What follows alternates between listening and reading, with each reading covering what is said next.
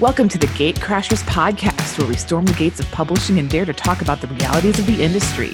I'm your Ivory Tower representative, Amanda Liedeke, literary agent and vice president at McGregor and Liedeke. And I'm your self-publishing insider, Carice Crow, novelist and speaker. Last week, we had talked about some takeaways from the big Penguin Random House antitrust trial.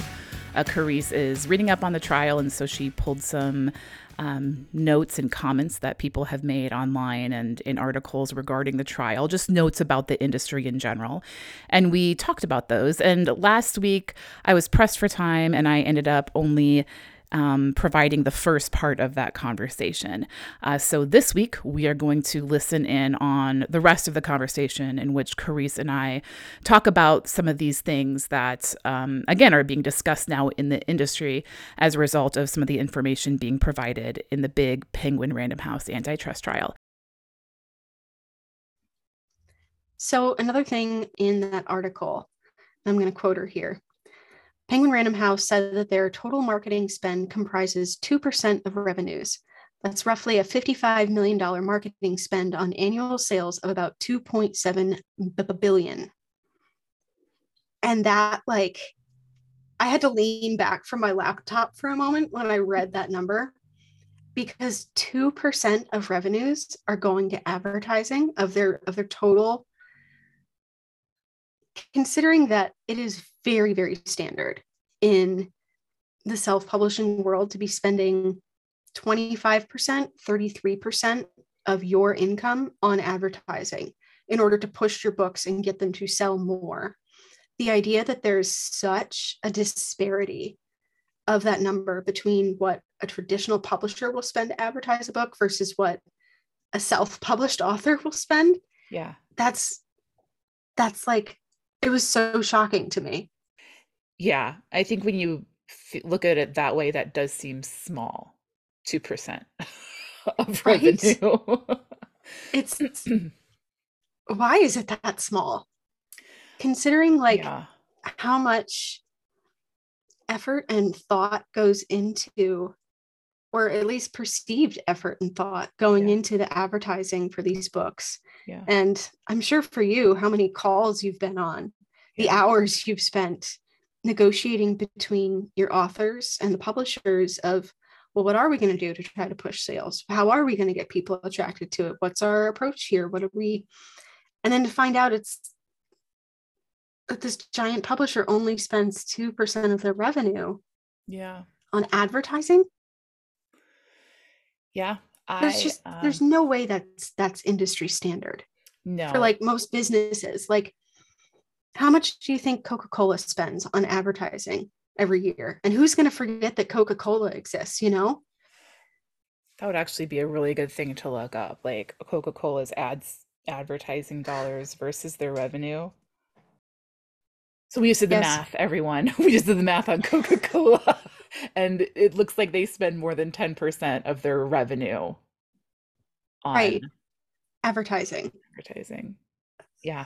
It's okay. So here's, I think, also a way to reframe it. I still think 2% is really low. But with Coca-Cola, you're selling the same product over and over and over and over and over, right?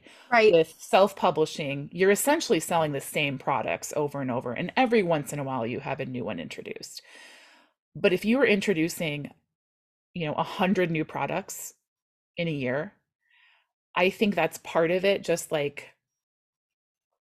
they do the cut and paste advertising approach, right? Where this is what we do, and we know this is how much it costs, and this is what all of these books get, unless we decide differently.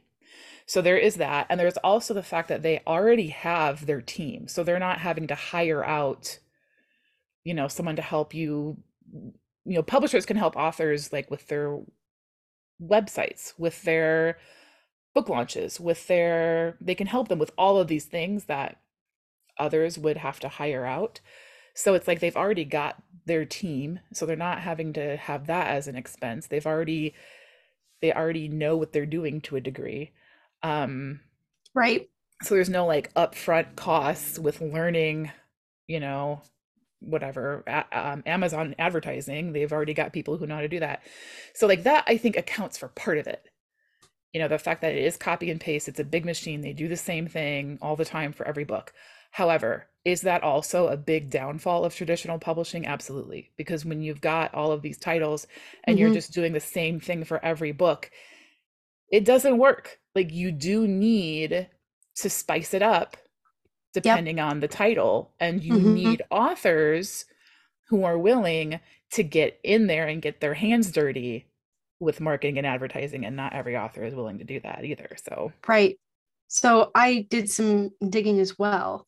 And this is just off Google. So don't take these numbers as absolute specifics. But Google told me that Penguin Random House specifically publishes a roughly 15,000 trade titles per year, which is what, is being discussed in this trial.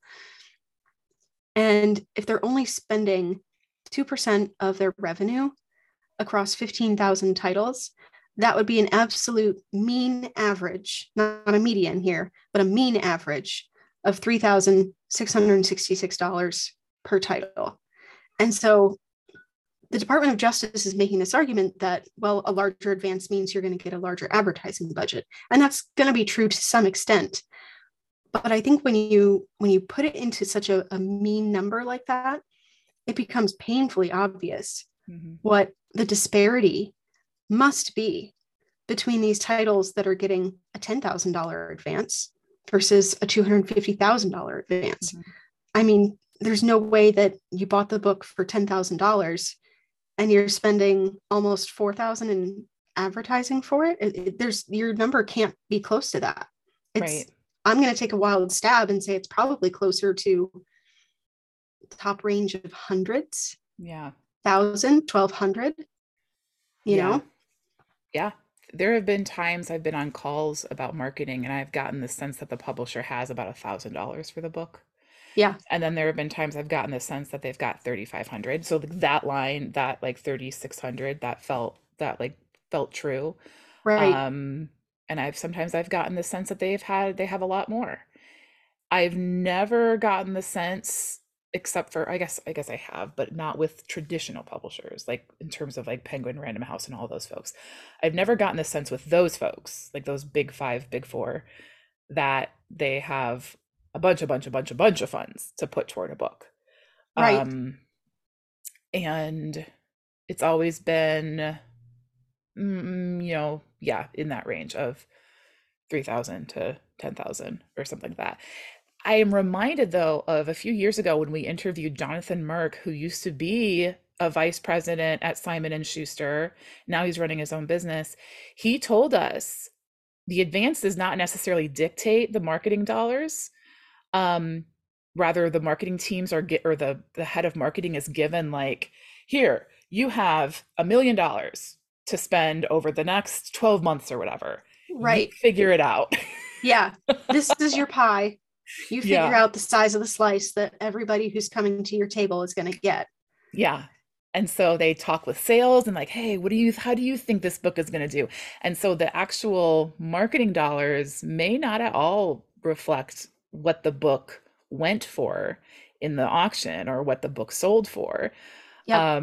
which to me is a wild disconnect. Like, Right. I don't know why they do it that way, but they Yeah. do. When I was reading this article, she was recounting some of what the publishers were saying on the stand.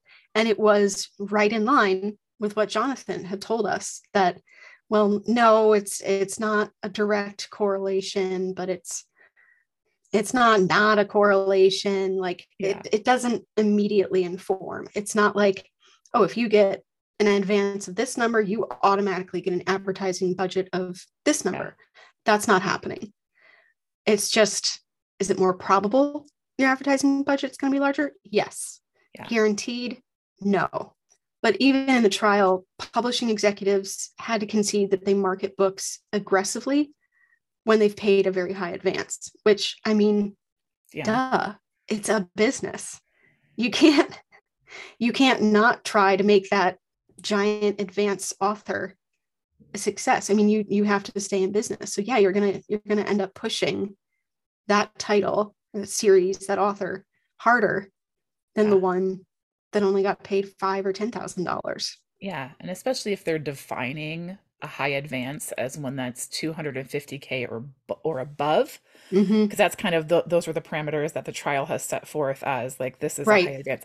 So yeah, especially then, because that those people getting that kind of money, there's not many of them.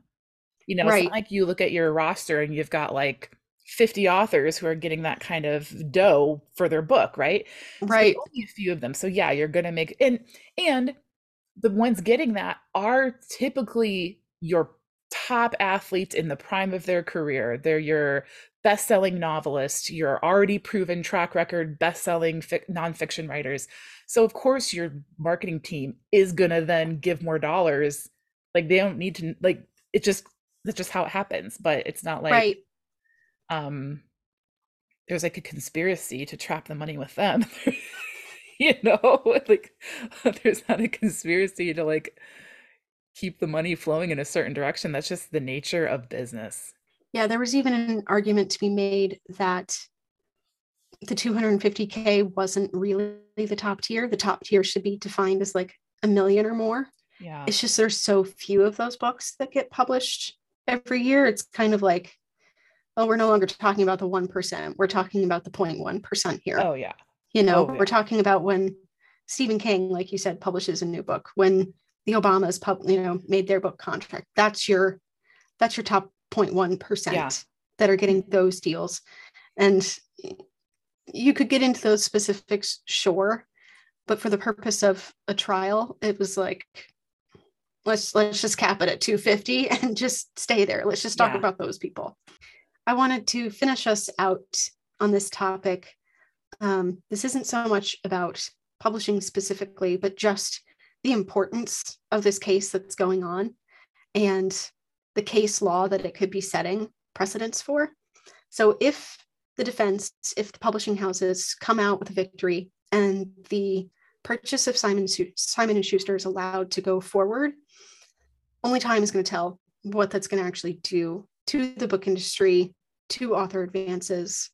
Nobody really knows for sure. It is likely that it will get us into a situation where traditional authors are going to be paid ever decreasing advances because of the monopoly. However, if the Department of Justice is successful, this case is going to be massive national news. Like, it's not going to be just authors and people within the publishing industry who hear about this. Everyone's going to hear about this because there's so little case law on this. Mm-hmm. And it's specifically protecting the laborers who give a company their ability to sell the products that they sell. If the Department of Justice succeeds, it is very likely that they are going to next turn their attention to Hollywood, to big tech, potentially to Amazon, because they've talked about breaking up these companies, breaking up these industries so that they can no longer set the price for the labor and just say, sorry, but you don't have anywhere else to go. Yeah. What are you going to do about it? That's the joke right now in publishing is it's like, okay, the government finally decides to step in when it's, publishers that are trying to do this. Meanwhile, they've let like Amazon and all of those others just run rampant. I mean, how many brands does Johnson & Johnson own? Or how many, like, it's right. It's yes. And now they're finally deciding to take a stand. So that feels a little irritating where it's like, really, this is where you draw the line after all of that has happened and completely reshaped the economy of America. I mean, right. Book companies merging, that doesn't usually reshape the economy of America like Amazon has, like Walmart right. has. So that's my frustration with this whole thing. It almost feels like a day late and a dollar short. Right. But and I actually see, like, it's definitely frustrating that they've let it get to this point. Yeah. But I can also understand why someone sitting in the DOJ would go, that one, that's the one. Right. Because publishers don't have Walmart money. They don't right. have Amazon money. Right. What they're trying to do is take this case, establish a precedent, establish case law, establish something that they can go back and cite and say, no, look at this. This is how it's being done here. That's what was ruled. That's what's going to be maintained.